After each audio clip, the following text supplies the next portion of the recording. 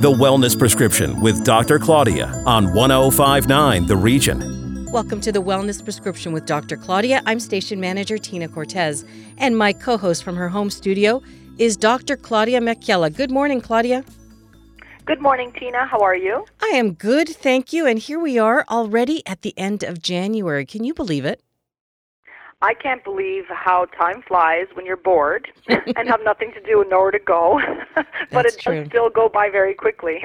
It does for sure. And I know earlier this week, many of us here in York Region had to deal with that dumping of snow. And I'm sure Mother Nature, she likely has a couple of more snowy surprises in store. So how about you take a couple minutes right now and just review those snow shoveling tips? Because I think we forget. I know I did.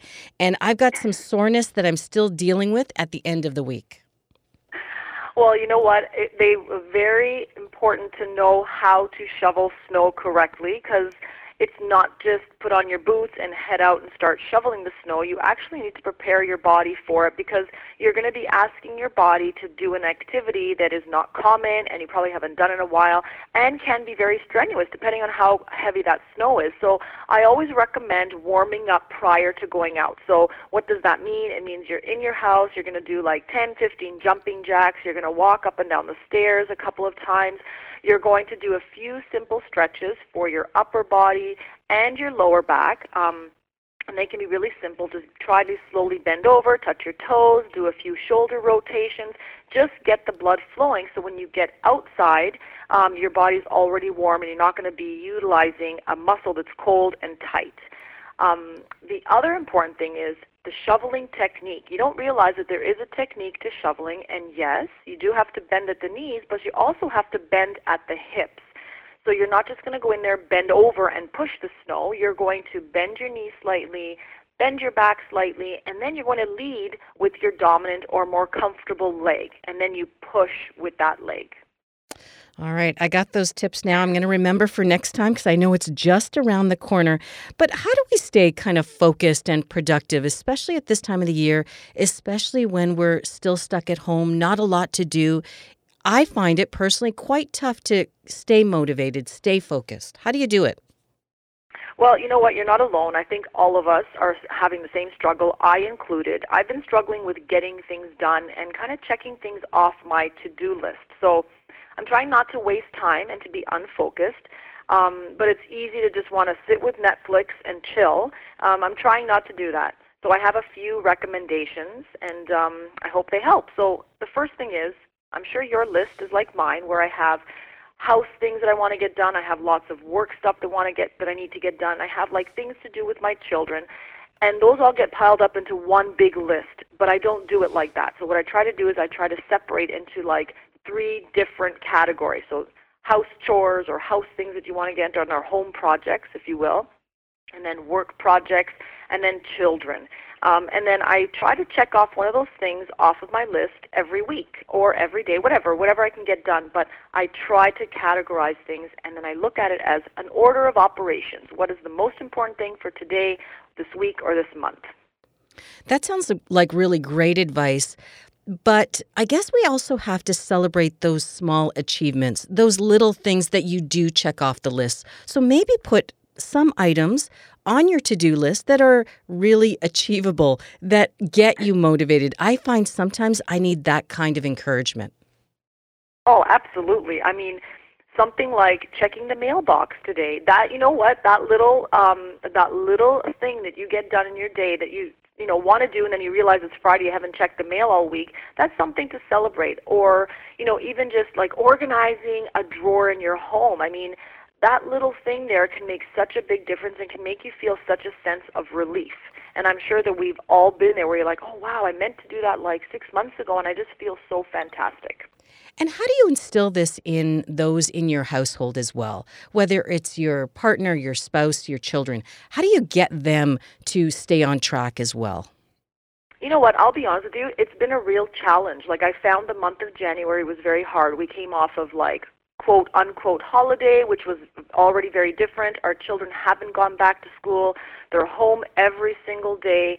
So it's been really challenging, but I've really made a conscious effort to discuss every day's plan. So what's our plan for today? Okay, so you guys are going to be in school till this time. When you're done school, please get this done.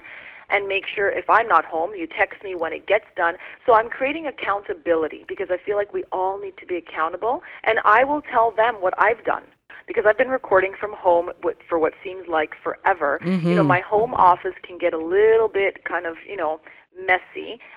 So every time we are ready to record, I come in here a half an hour before, and I literally have to clear my desk. I have to put things away.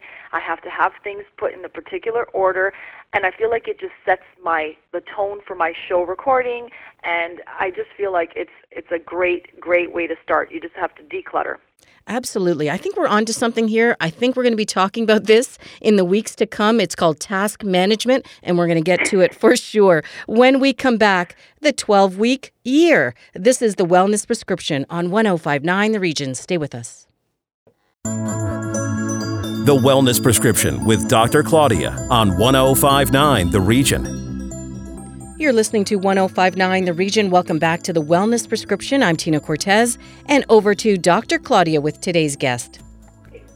Thank you, Tina. So we all have a lot to accomplish, and sometimes we don't know how to get it all done. So today, Cheryl Himburg is going to share with us the concept of the 12-week year. Thank you so much for joining us, Cheryl.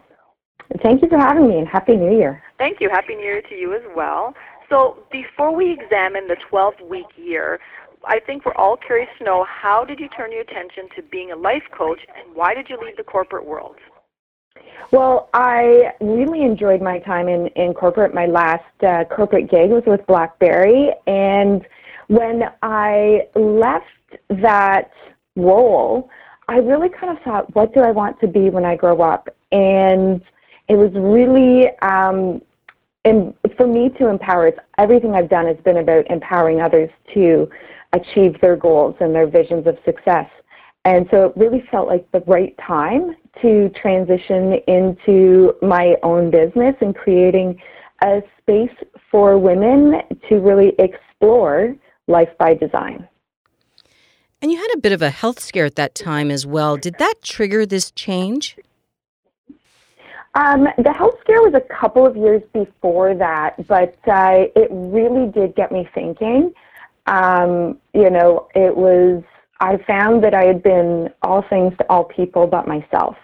And it was around the time that I came across the 12-week year, but really that burnout, which for me led to Addison's disease, it really was that wake-up call that we have to be taking care of ourselves and prioritizing ourselves. And I think many other women and moms can really relate to the fact that often we leave our self-care to last. And I agree with you. I feel like burnout is on everybody's mind, and I think we all get to this point. And I think that organizing your life so that you can be more accomplished and get a lot more done is key. So the idea of the 12-week year, to me, is scary since I feel like I can't get it all done in 12 months. So can you tell us how that works? Sure. That's a really, really common reaction when people first hear 12-week year.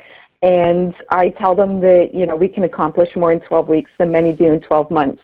And you see this look of fear on their face because they think we're just going to jam everything into a small time frame.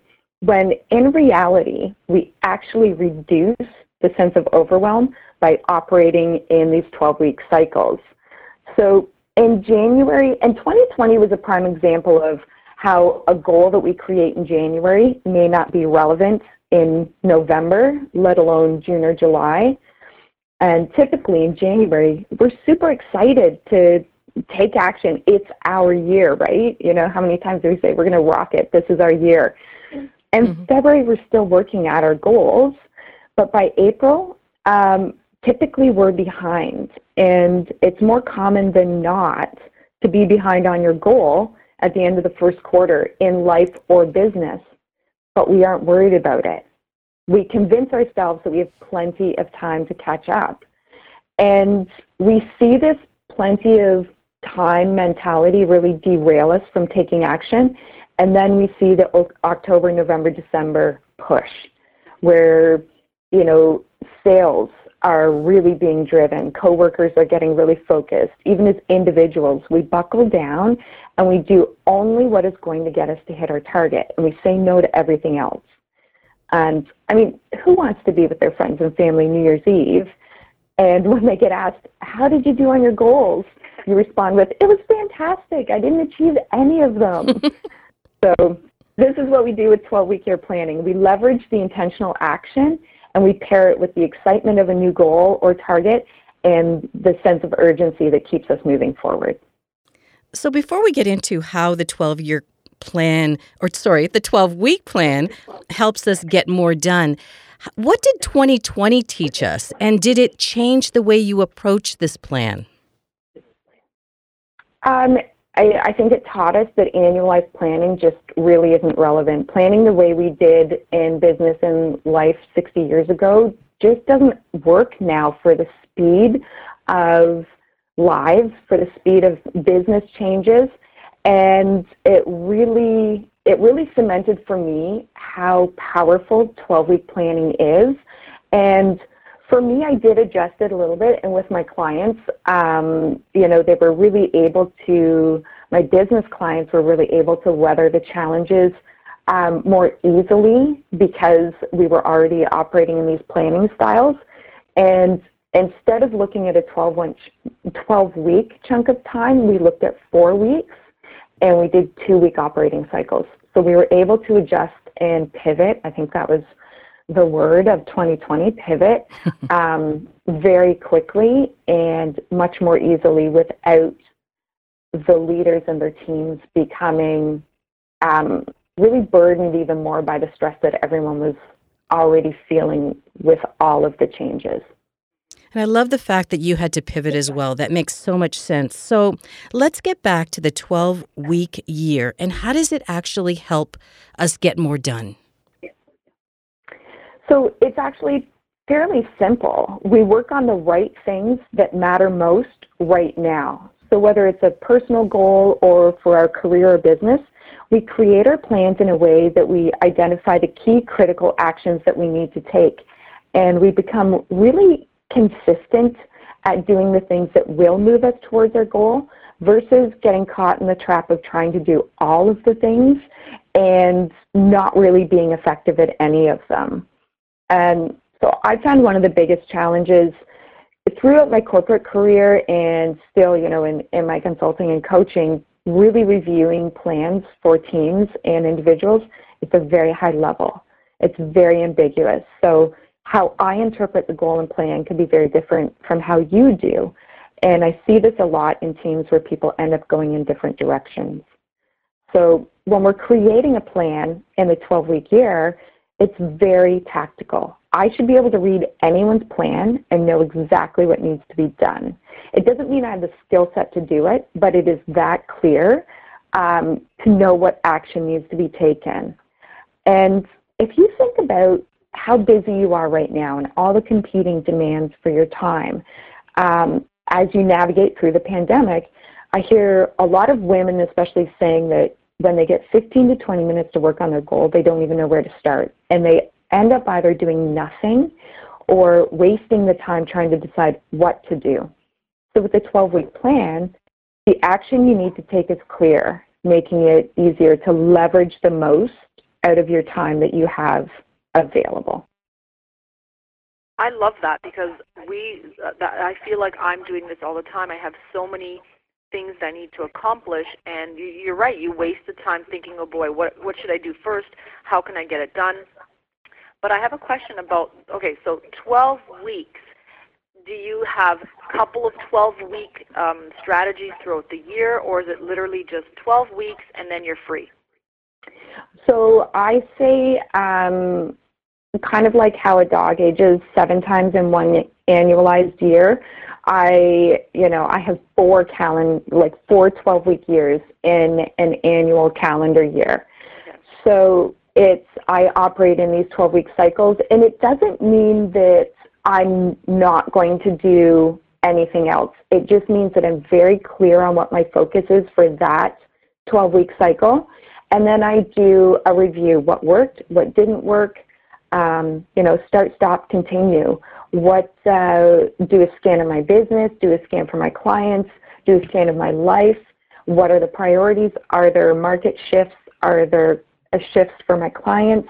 And I'm able to identify, again, what matters most right now in the areas most important to me, and what do I need to do to show up with my best in those areas.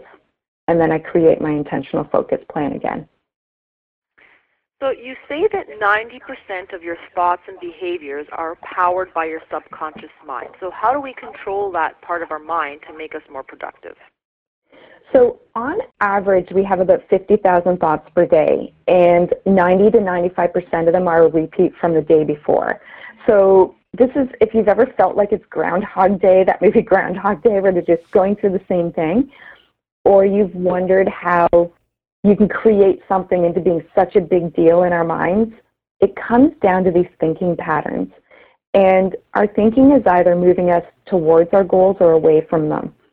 So this is why it's really important that we pay attention to what we are actually thinking, to remove ourselves off of that autopilot. Only 5% of our thinking and actions comes from our conscious mind. So 95% of it is fueled from our subconscious thinking patterns, and we call these paradigms. So when you drive to the grocery store, typically you take the same route. You don't even have to think about it. You just get in your vehicle and off you go. If I were to give you a different route, you would have to really pay attention. You might worry about getting lost. You might make a wrong turn. So what would you do? If you're in a hurry, you're going to go right back to your old route, the one that's comfortable, even if it isn't the best route that you can take. But then I stop and say, okay, well, why do I take that route to the grocery store? Did someone just give me directions once and I continued to follow them? It's kind of the same thing with our thinking. So we are thinking things, but do we actually believe them? Or are they someone else's belief or limitation that was placed on us? So a lot of our paradigms, our thinking patterns were created or shaped from a young age before we developed our critical faculty. And so our thinking leads to our actions, which then draws us, obviously, to our results. And when we find ourselves in this knowing-doing gap, or what I like to call a user error, where we know what we need to do to achieve our goals, but we find ourselves doing something different, whether it's the extra episode on Netflix or it's that, extra 30-minute scroll on social media, we find us doing these self-sabotage things, and this is really because of underlying thought patterns that we have. And I think one of my favorite ways in explaining it too is growing up, we're told to have a good attitude, right? That's what you need to be successful. Have a good attitude. But having a good attitude, that's actually our conscious mind. That's only 5%. So just having that good attitude, saying, I'm going to have this good attitude, that is only actually fueling 5% of our thinking and our actions. But we weren't really taught how to cultivate the right mindset, how to actually shape our thinking to empower us in moving forward towards our goals. So if that's something that started when we were young, how do we change it? You say pay attention, move away from that autopilot mind. But how do we change our pattern? How do we change our behavior and our actions? So there's a couple of different ways that we can do it. One is I do it as in the NLP practitioner, so neuro-linguistic programming. And that is really looking at our model of communication, how we communicate with ourselves and others, and how that way that we communicate affects our behaviors. And we really learn the connections between our thinkings, our subconscious patterns, our habits, and we can actually go in and reshape our thinking to align with our goals and our success. So we can do that through things like hypnosis. Now, guaranteed, every time I tell people that I do hypnosis, they ask me if I'm going to make people cluck like a chicken. And the answer is no, I am not going to do that. That is stage hypnosis. What I use is clinical hypnosis. Good to know. Good to know, exactly. Quack, quack. Yeah, exactly. And really, it helps to put individuals in a really relaxed state, but they're in complete control. And this is where we can alter at the subconscious level these thinking patterns that we have. It's the same with unconscious bias. If I were to say to you, my neighbor has a cat, you've just pictured a cat in your mind based on something from your past. If I were to say to you I was going to the doctor, you likely just pictured a male, like what you would see on TV. And so it's all of these things throughout our life and our experiences, especially when we were young children, before we could really critically challenge thinking. We absorb those in. And those thoughts, experiences, things our parents say to us, our family, our friends, our teachers, it all helps to shape these underlying patterns that we operate on. I'm going to take this back just a little bit. I read that you say, don't wake up and think about the person you want to become. Wake up and be her. So what do you mean by that? How do we do this? How do we wake up and be that person you really want to be? So we have this belief that when we have and do the things that we desire in life, then we will be the person that we strive to be. But that's actually backwards. We need to be that person first. So it's kind of like Beyonce, how she created her Sasha Fierce, right? I like to call my next level identity Olivia Pope. I'm a huge Scandal TV show fan. And my dog's named Fitz. I mean, I love the show. Wow. And yeah, it's really looking at, we look at other people through this lens of comparison. And I say comparison is the thief of joy, right? We're each here for our own purpose and our own talents, and what is intended for us is not intended for anyone else. And so I look to people that I admire to see what personality traits do they have. What are things that they're doing that I would like to model in myself that have brought them the success or the experiences that I'm really seeking in my life. So it's, who is this person that I need to be? Who is my next level identity? Who is the person who has already achieved my goals and vision? What qualities do they possess? What are their habits? Where do they spend their time, their money? How do they show up for themselves, for others? And then we start by being that person, regardless of the conditions around us. For me as a single mom, raised both my kids 100% of the time, and when we lived in an apartment, it was always incredibly important for me to be a really engaged mom with them and be a really great mom for them. And one of my goals was for us to have our own home. And when we were living in an apartment, it didn't negate me from being a great mom by any means, right? I didn't have to wait until I had the house for me to then be a good mom. It's really showing up day to day with the actions as the person who's already achieved it, regardless of the conditions or circumstances that we see around us. I love that, and I love that you said that comparison is the thief of joy, and you're absolutely right. And I love the idea of achieving the life of your dreams and transforming your subconscious to one of success. You say it's going to positively impact your own life, but also the life of those around you. Can you just elaborate on that for us? Yeah, so I think that when you show up with your best, it empowers others. And this is something I've talked a lot about this year. So I was driving to a medical appointment with my daughter quite a few years ago, and I'm always saying to my kids, you need to prioritize yourself. Always prioritize your goals, your mental health, speak up for what you need, and really empowering them to continue to chase their goals and visions all throughout their life.